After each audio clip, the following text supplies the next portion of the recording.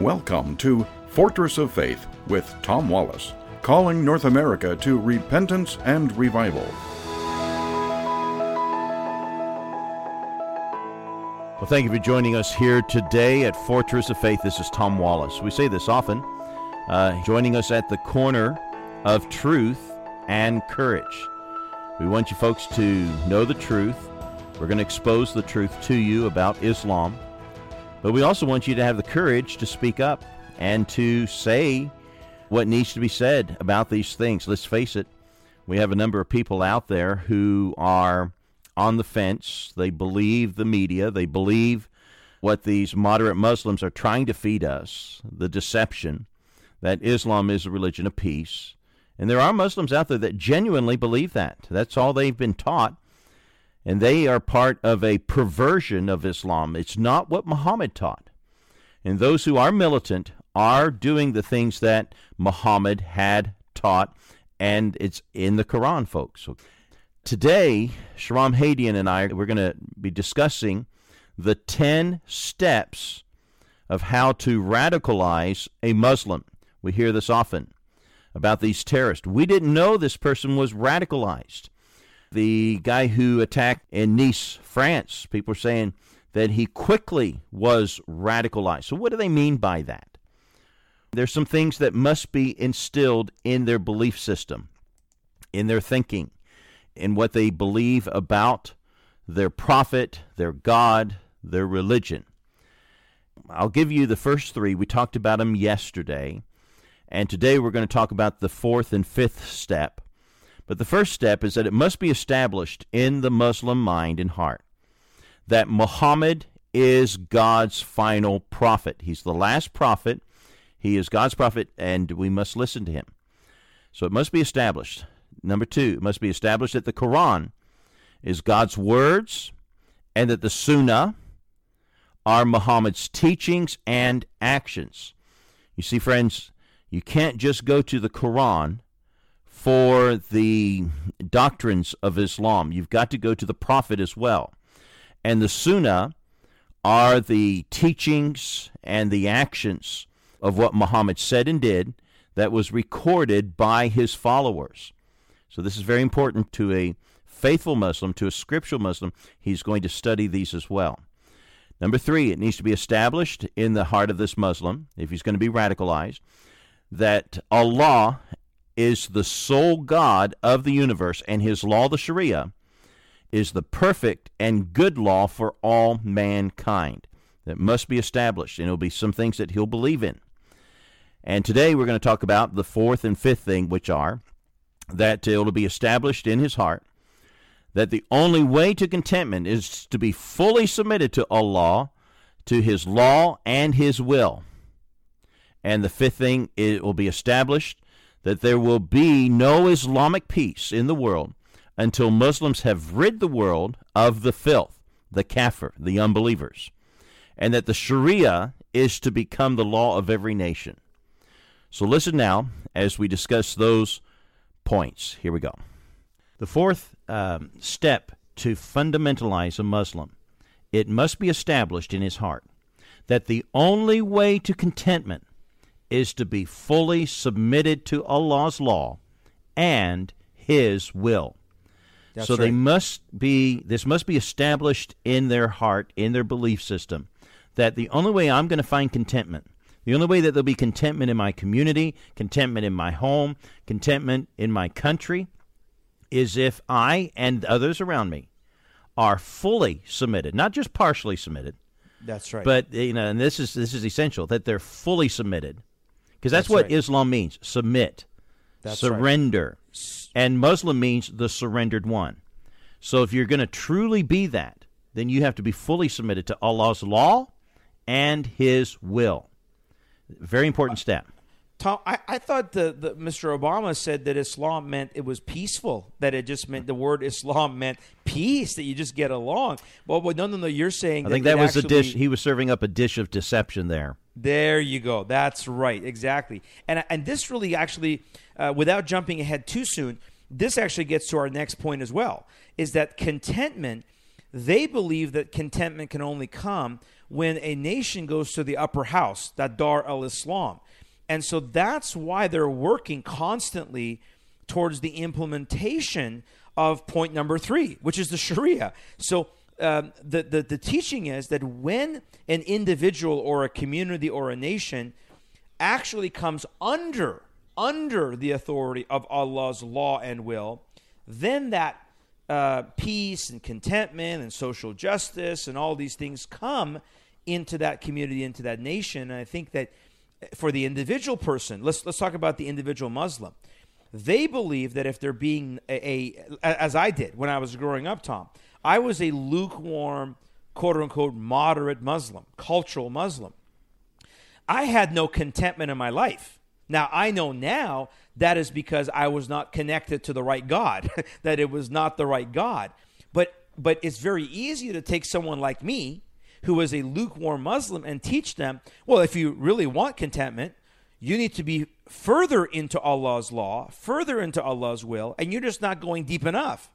And that's one of the ways that we see young men, disenfranchised young men, taken into quote-unquote radicalism, because they are taught, well, that's when you really, really come to peace with yourself. And that's why you see, Tom, the number one demographic for conversions or radicalization is happening in our prison system.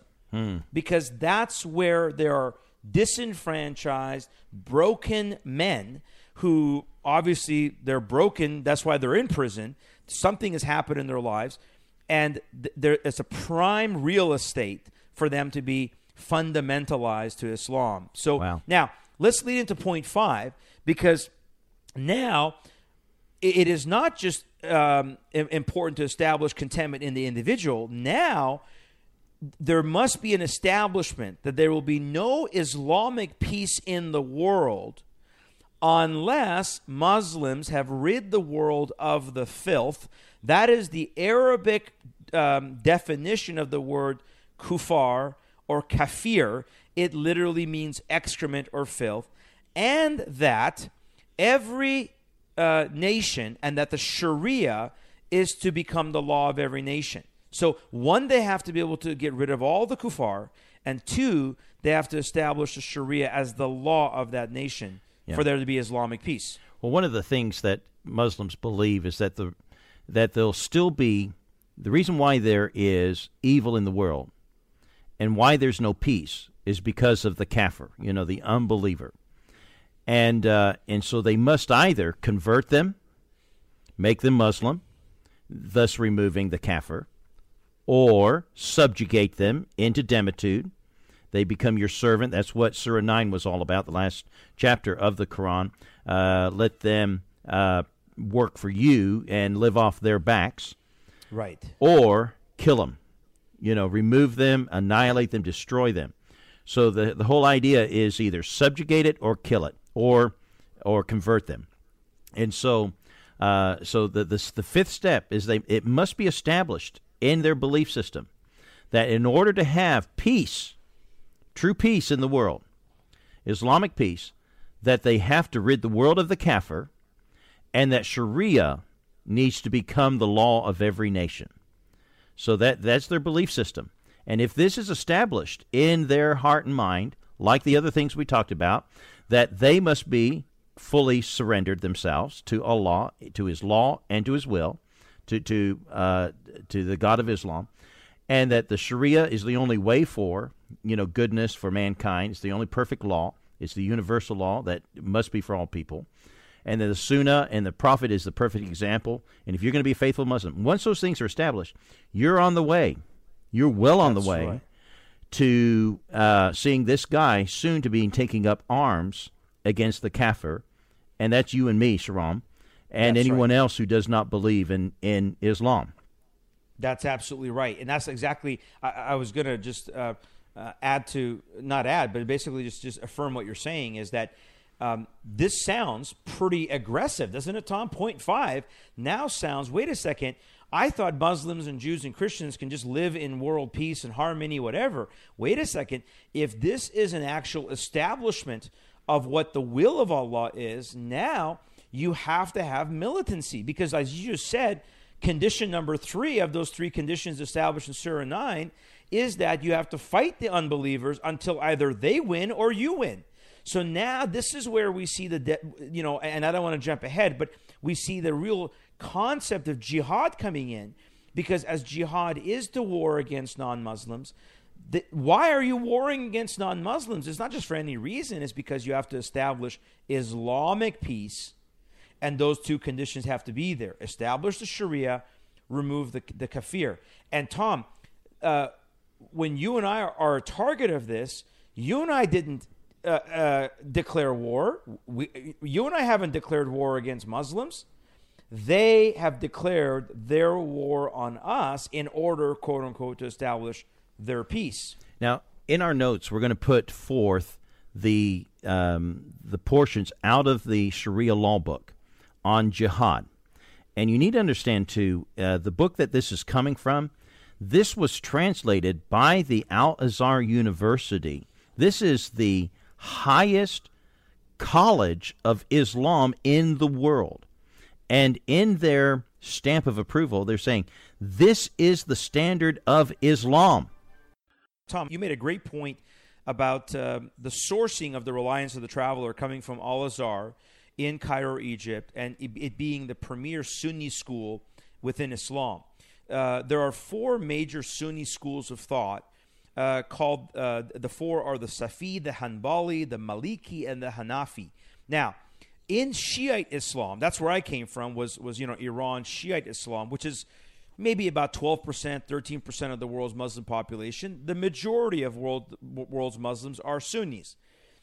There is infighting. There's no doubt there's infighting in Islam, and somebody could say, well, what you're talking about being radicalized, well, maybe that's a sect of Islam. That's some aberration. No. The Reliance of the Traveler is based off the Sunni school of thought, but even in there, it says that with the Shiites, they agree on the majors. So when we're talking about these 10 points, these are the 10 majors. It's as Christians saying, well, what are the majors of our faith? Well, we believe that God became flesh in Jesus Christ. We believe that there's only one God in a triune person. We believe his word is inerrant. We go through our majors, right? These are non-negotiables. The 10 things that we're talking about here today, listeners, are non-negotiable, both to Sunni Muslims and to Shiite Muslims. There would be no argument on those sources, because even the Shiites believe in the Sunnah as long as it's based from Muhammad. And so no argument. These are the majors. There is no aberration when it comes to the majors. I just wanted to emphasize that. Well, folks, that's going to be it for today. But when we come back, we're going to continue into more of these 10 steps. I hope they've been helpful to you. Share these things with your friends. Have courage. Speak out. You know these things to be true. And those who are on the fence, who've been listening to the media, who've been listening to the lies, they need to know that this is the real face of Islam. These are the things that militant, faithful Muslims, a faithful Muslim will believe in these things. A moderate Muslim will not. And they've been taught something, a perversion of Islam. They're making up Islam in their own imaginations. But this is what Muhammad taught and what he gave. And we need to be forewarned about it. Well, that's it for today. God bless you. We'll be back again tomorrow.